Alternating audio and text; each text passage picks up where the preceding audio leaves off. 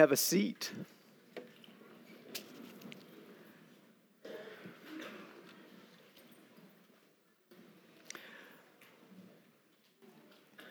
When I have the opportunity to bring a message on Sunday morning, the hardest part for me is this, the greeting. I really would like to have something better than just good morning, welcome to Paseo del Rey, open up your Bibles and get started. Last week would have been great. It's last Sunday, Merry Christmas. And so we're all nice and warm, we're looking forward to Christmas. It's great. And next week would be great too, because it's Happy New Year. We're looking forward to new things, and so that's exciting. But today I'm a bit stuck. We're in that kind of transition time, and all I can say is, it's Bacon Day. Seriously, today, December 30th, is Bacon Day. It's not International Bacon Day. See, that's a different day. We can't celebrate with the rest of the world, because we have a different Bacon Day than International Bacon Day. But, so, let me just say, Merry Bacon Day to you. Yeah, it's great. But we are in this time of transition, right? Where we have this Sunday, where we have an opportunity to look back at the year and yet still look forward to what's to come too. And as we do, it's good to just remember, particularly for us here at Paseo del Rey Church, how God has brought us to this point, right? It was a good year for us. Remember back in July when we celebrated Pastor Gary and April's 39 years of ministry here? Wasn't that a sweet time? That was good.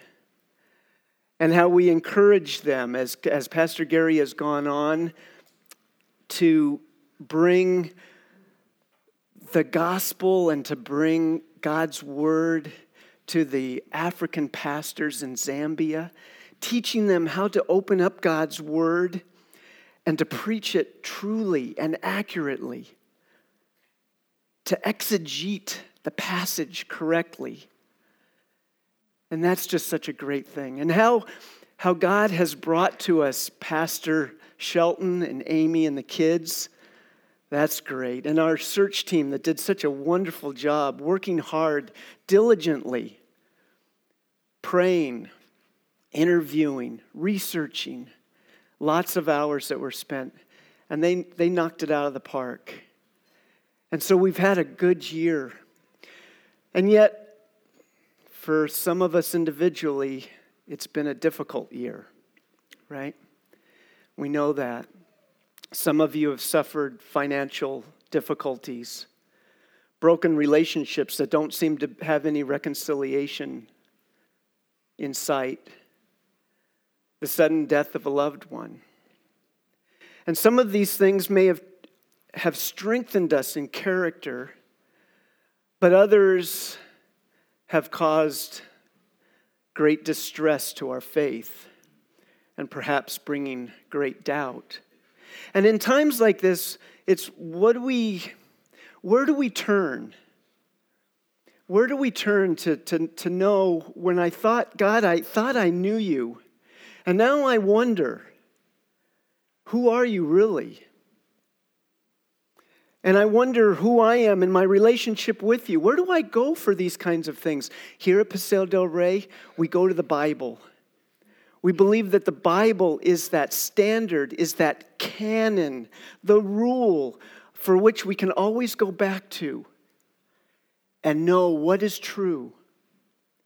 And yet with that, during this year, I've had many conversations, some in groups and some with individuals. And though they go maybe just something like this, that says, John, I believe without a doubt that Jesus is the Son of God. I believe that he rose from the dead, that he died, and he died for my sins. I believe that. And I believe in the Trinity. And I believe all of these things, and yet I have a really difficult time trusting that what the Bible says is true and relevant today. And so sometimes I get these questions that are something like this. How do I know that maybe just a really creative person didn't write this all down 600 or 700 years ago? And how do I know that when I pick up my Bible, that what I'm reading is really what was written originally, what the original authors, what they wrote down? And what about all these errors in the Bible? I mean, I hear there's lots of errors in the Bible. So how can I trust the Bible to be trustworthy if there's all of these errors? And who decided that there's these 66 books are the ones that ought to be in the Bible? I mean, I watch History Channel, and there's a Gospel of Judas. Why isn't Gospel of Judas in there? Well, I think that one's pretty easy. But Gospel of Thomas. I mean, just because Thomas doubted, we should kick his gospel out of the, right? Right? And, and some of these, and aren't the Bible's teachings a bit outdated? Isn't the morality there? I mean, slavery, come on, really? And this chauvinism that's in the Bible, what's up with that? And if the Bible is true, then why is it seems like on the same passage, I can hear 10 people give 10 different ideas on what it really says? So how am I to trust this? Well, it's far too much for us to chew on this morning, but there's a few of these things that I do want to address and to take a look at. Because it's the foundation of what we believe. I believe in God the Father. We sang all of these things. But where do we get this stuff? We get it from God's Word. We get it from the Bible. And so if the Bible is not that standard, if it's not that rock that we can trust, that we can stand on, then where do I go? See, it's God's primary way that He communicates with us. It's not the only way, but it's His number one and primary way that He communicates to us. So we need to be able to trust it, and yet not blindly. We need to be able to take a look and say, no, this is it. God talked to Joshua in Joshua 1:8, and He said, Joshua, do not let this book of the law depart from your mouth. Meditate on it day and night so that you may be careful to do everything written in it. Then you'll be prosperous and successful. Okay? So God says that you want to understand my word. You want to it's the foundation of your life as you lead my people. And we believe that God's word is inspired. It's God-breathed. The Holy Spirit breathed into the writers and gave them the words, using their character, using their education, using their personality, using the nuances of who they are. God breathed into them and gave us these words. 2 Timothy 3:16 and 17 says this, all Scripture is God-breathed and is useful for teaching, rebuking, correcting, and training in righteousness, so that the servant of God may be thoroughly equipped. See, it's God-breathed. God-breathed. The early church understood this too. They read, they quoted, they collected, and they distributed the early writings of the apostles. Okay? They knew that right from the beginning. So somebody writing this 600 or 700 years ago, no, look at the archaeological evidence goes way, way, way, way back before that. Now, maybe it was a creative person in 400 AD, but that's what we have evidence of. Science shows us that. Archaeologically, we know that. It wasn't something that was written a few hundred years ago for us. It was written way back when. So how do we know what was originally written? How do we know that? Well, there's this science of textual criticism. Okay, you got the spider graph up here. Don't worry what the words are on that. It's an eye chart for me, even if I'm standing here. Okay, but what textual criticism is it takes ancient documents, it takes the manuscripts of ancient documents, and it puts these things together like a puzzle. Okay, almost like a family tree. That's why I show that there. Is because it's taking where were these manuscripts found, and what's the relationships between them? Okay, relationships meaning that there's some variances that are going on in between the manuscripts. Okay, and so they analyze these variances and the differences. And from that, they're able to determine and go back to what they say the original autograph was. The autograph meaning what was originally written. Okay, and they're able to go back to that. And even though the autograph is gone, you understand that, right? We don't have what was originally written by Paul or Luke or John or Mark. None of them. They're all gone. So we don't know. We can't point to it and say, oh, there it is. Okay? I think God had really good reason for that. We'd be doing some real knucklehead things like worshiping it if it was still here. Right? We would have seen that kind of thing before. But we don't have that. Now, so what scholars do is they take then what copies there are, and they analyze these things. Now, if we take Julius Caesar's Gallic War, okay, that document, there's 10 copies of that are available, okay? And the earliest copy of that is found, it was AD 900, okay?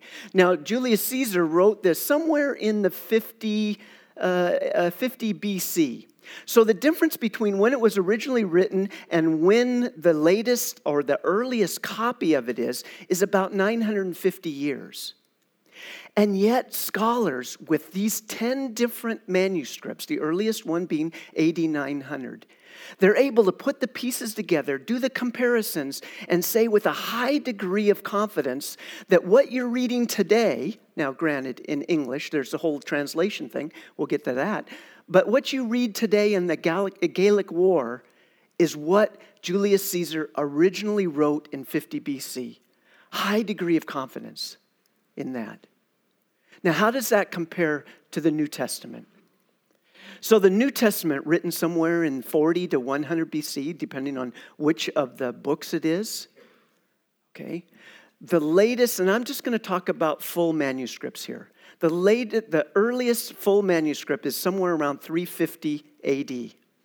Now, there's pieces that are in the 125 pieces of the book of John that there are. But let's just go with the 350. Now, what's the difference in the time span there? About 250 years is what there is. Now you say, well, wow, that's a long time. Okay? And how did it get to these documents here? Because the originals were copied, okay? And then copies of copies, of copies of copies of copies, and more copies and more copies and more copies, to what we have now is over 5,000 Greek manuscripts of the Bible. Now, that's a lot of data. And so they take these data, and of course with computers today also, they're able to do really wonderful things.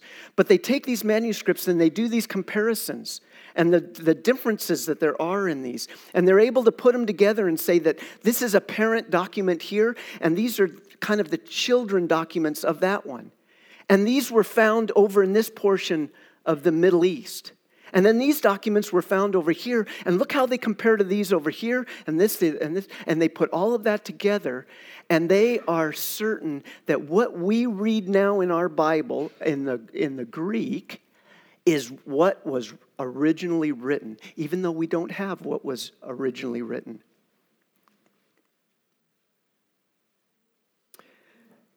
So the British Museum professor, Sir Frederick Keenan, he says this, that we are so certain about this, that with all of this data that's available, the interval between the dates of original composition and the earliest extant or available evidence becomes so small as to be, in fact, negligible. Okay? Now you say, well, okay, whoa, wait a minute, John. You're suggesting that the Bible is inerrant, meaning it has no errors. And yet you just got done talking about that there's variances, and variances sound like differences, and differences sound like errors to me. So how is it that the Bible is inerrant if you've got all of these errors? And in fact, there's a gentleman, Bart Ehrman, who in his book says that there are over 400,000 errors in the Bible. You may have heard that. Perhaps you've heard that before. There's thousands and thousands and thousands of errors in the Bible. And yes, to an extent, that's true. Okay, 400,000? Perhaps there is. But how does he get there? He gets there because he says, well, in all of these, in this document here, this manuscript that we have, there was a plural versus a singular error. And we know that. We've seen that. And so there's an error there. Okay, is that one error? Well, no, because there's 3,000 other copies of the manuscript that copied the same error down. Oh, so that's 3,000 errors that you have in the Bible. Okay, so if you use that same logic, this gentleman's book, by the way, has 16 typos in it. Okay, the first printing had 100,000 printing. Okay, so if there's 16 and there's 100,000 documents out there, that's 1.6 million errors he has in his book. Okay, see, that doesn't make sense, right? You see that? So there's not 400,000 errors in the Bible. There are errors that we find in the manuscripts. And that's because with the variants, they're able then to put that together to say, this is what was originally written, to the degree that Geiser and Nix in their book, this one here, this is a great book, From God to Us, How We Got Our Bible, says this: not only is the Bible the most well-preserved book to survive from the ancient world, its variant readings of significance amount to less than 0.5%, none of which affect any basic Christian doctrine. Our doctrine, what we believe, I believe in the Holy Spirit. I believe in God the Father. I believe that God is love. I believe all of these tenets of our faith, none are compromised whatsoever because of the errors that are in the Bible. Because 40,000 is really 4,000. Because it's an S and not an S at the end.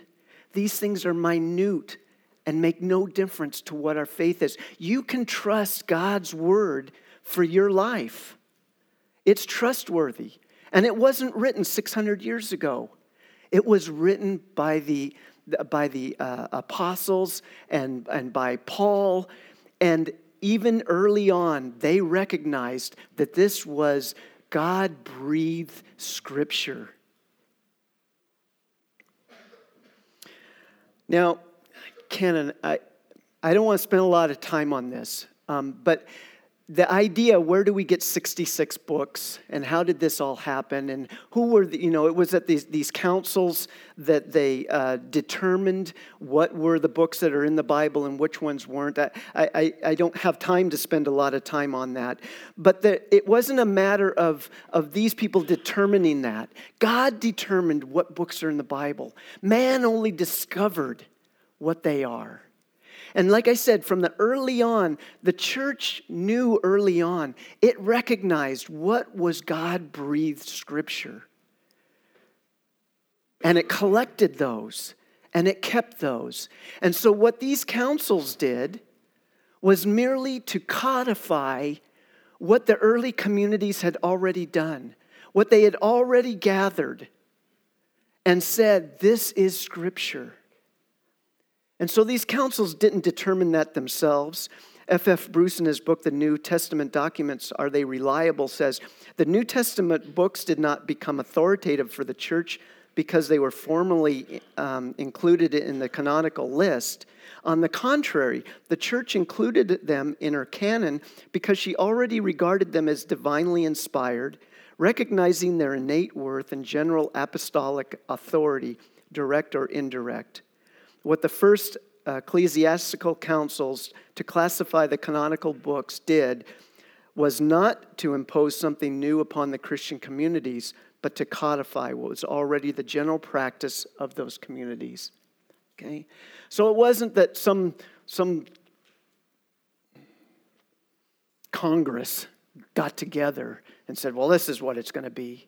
All they did was recognize what was already known to be.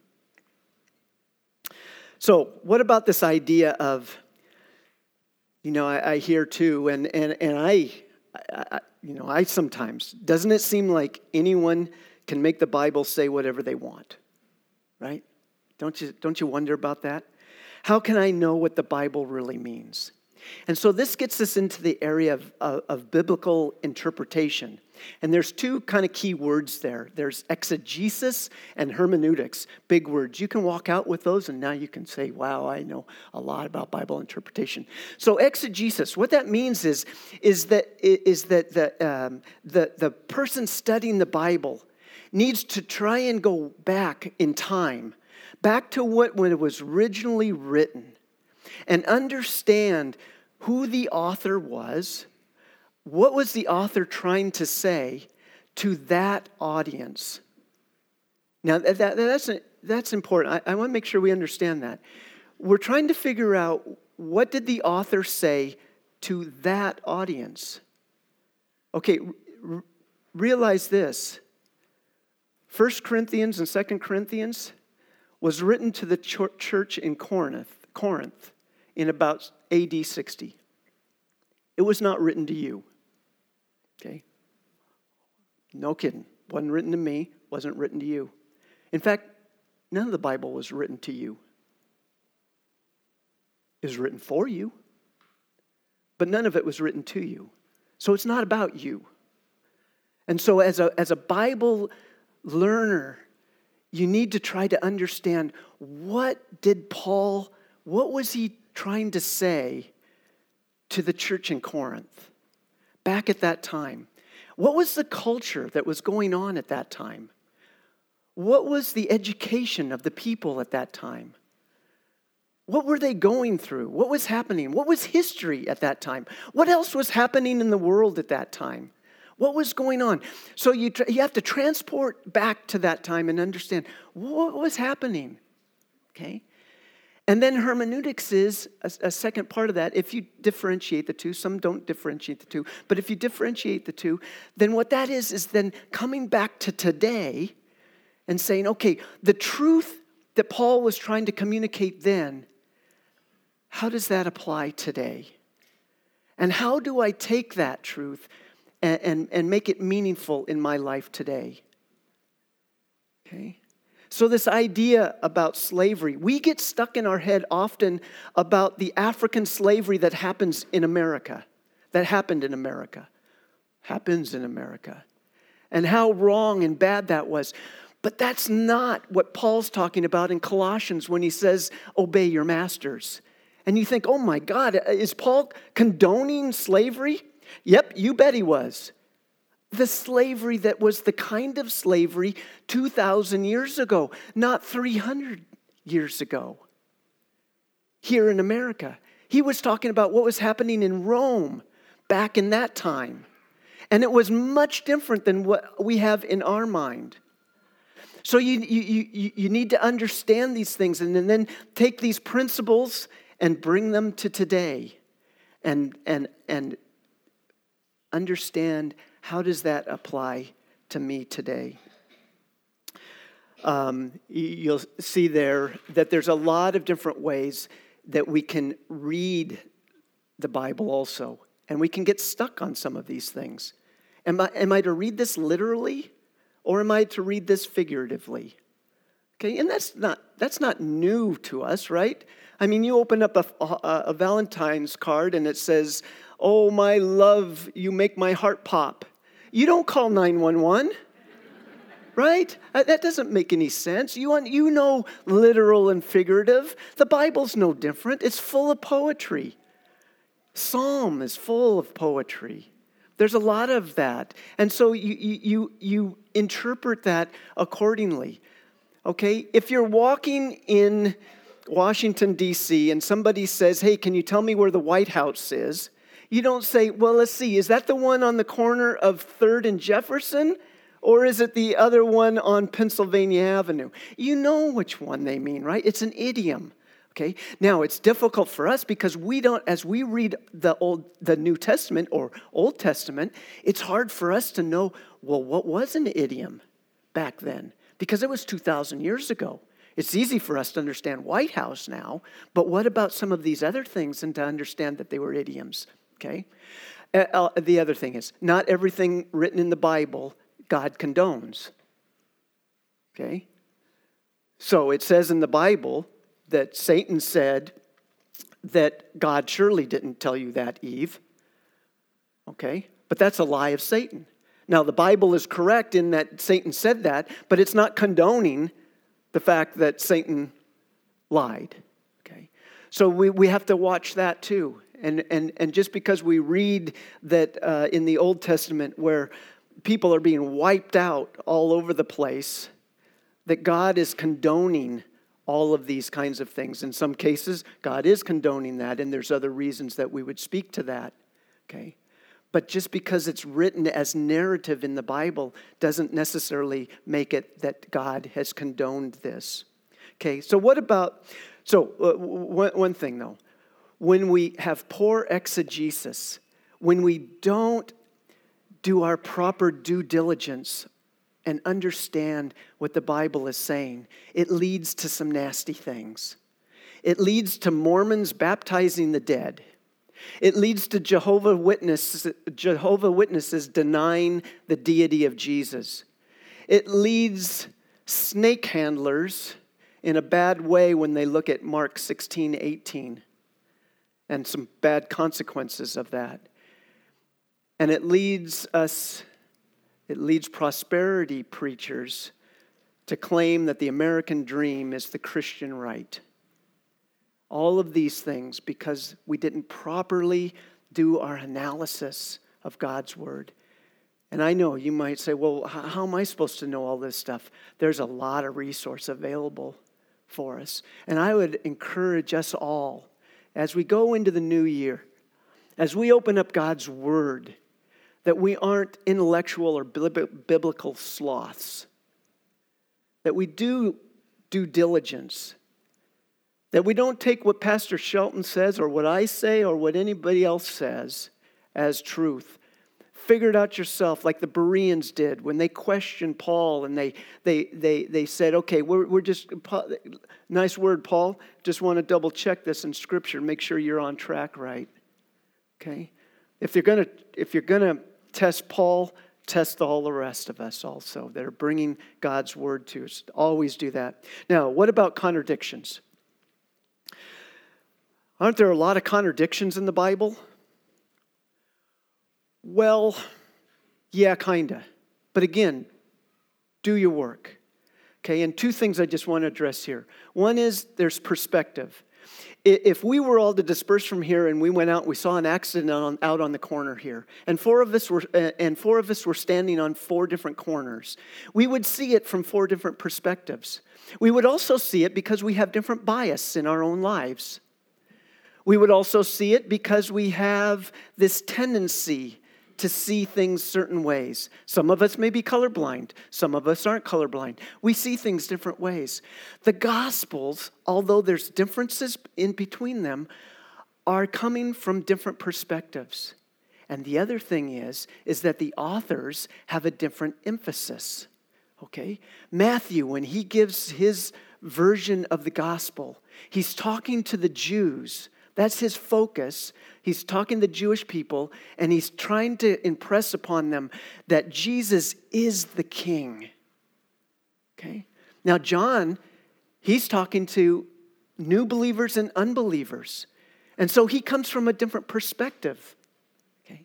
So we need to understand this, and we don't have a lot of time to get into, well, what contradictions and, these things, but we can explore that more. The other thing, though, that I'd like to touch on is science. What about science in the Bible? It seems like the science in the Bible, they're always at odds. And so I'd like to say a few things there. One is, the Bible's not a science book. Okay? It wasn't intended as a science book. Okay? Now, I'm not saying that it's going to say things that are scientifically incorrect. I'm not saying that either. But it isn't coming across as a science book. The other thing is, remember, we said that we're trying to understand what was originally written to the original audience. Now, that original audience did not have, it is 11:21. Can somebody tell me you have something different than 11:21? You all have 11:21 if you open up your phone right now, right? Okay, they did not. They said,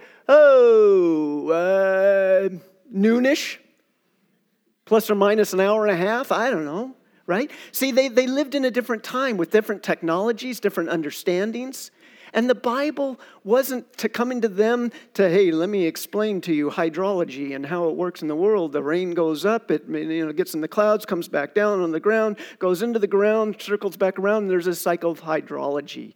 Okay, we happen to have learned that kind of science in about 1600. The Bible talked about it 2,500 years before that. Science is always trying to catch up with what the Bible says. In John chapter 5, there's the story of the lame man at the pool of Bethesda. Now, it's interesting that if these stories were just made up, why would the author have said that it was right close to the sheep gate in Jerusalem? Okay, and why would he have said that there were 5 colonnades? That's getting awful specific. And you can check that kind of thing, right? And in fact, they did check. Archaeologists checked that. And guess what? They dug all around where the sheep gate was. They found no pool. There was no pool there. There was no colonnades there. And they said, see, the Bible is incorrect. It's made a mistake again. And then in the mid-1950s, they dug deeper. And guess what they found? A pool in Bethesda and 5 roofed colonnades. Once again, science was trying to catch up. In Psalm 19:6, it says that the sun is traveling from one end of the heavens to the other.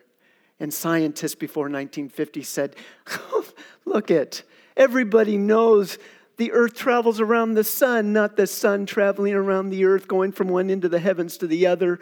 What kind of nonsense? See, the Bible is so ridiculous. And then in the 50s, again, 1949 actually, the Big Bang Theory comes out. And what they discovered is that the sun is traveling from one end of the heavens to the other, dragging the earth along with it, right? Again, we're just wrong in our perspective on this. And once again, even though it was Psalms and it's poetry, it is not incorrect. Science, once again, is trying to catch up with what the Bible is saying to be true. And although it's not speaking as a science book, it is yet to be proven to be incorrect from a scientific standpoint. So, last thing I want to just quick touch on. Why are there so many different versions of the Bible? I mean, if the Bible that you have here, it's the New International Version. Some people prefer the English Standard Version. There's the New American Standard Version. There's the New Easy Reader's New International Version. There's the hip-hop version. Seriously, no, there is. There's a Pig Latin version of the Bible. Yep. These are all, you can, there's hundreds of versions of the Bible. Why do we need different versions of the Bible? Well, one is, why couldn't we just live with the King James Version, right? Because that's not very easy for us, right? That's 400-year-old language. So we want the versions to keep up with the language that we're speaking today. But the other thing is that you'll see that the different types that there are. So we have that there is way kind of to the left there, the idea of word for word. Those of you that speak multiple languages, you know that word for word translation doesn't always work out so well though, right? When you try to do that. And so what do you do instead? You kind of move over to the more in the middle there where you take the thought and you take the thought for thought and you translate that way. And so that's where we typically are. You can see the NIV there is in the thought for thought. The New Living Bible in the thought for thought there. A favorite of my translation actually is the NLT, the New Living Translation. I enjoy that. It kind of speaks to me just the way that the language is and the wording that's used. I guess I just connect with that better. And then you go way over to the right and you have what is a paraphrase. So that's like the Message Bible. Message Bible written by just one person, Eugene Peterson, but sometimes it's nice to be able to read that too.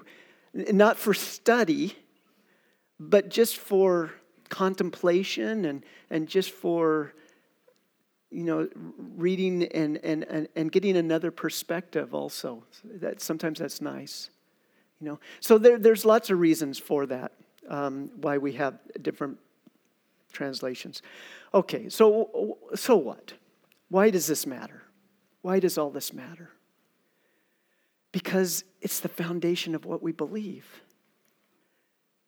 If you can't trust the Bible to be true, how can you say anything of what we sang? Where do you get that from? There's got to be some standard that we can come back to. Every belief system has that. Some standard that you come back to say, this is what we believe is true. And that's why it's so important for us to be able to believe that what the Bible says is true. Hopefully, this moves you just a little bit closer to believing that, if that's been a doubt for you. Let's pray. Lord, thank you for your word. Thank you that you breathed into the authors and that they diligently recorded that for us.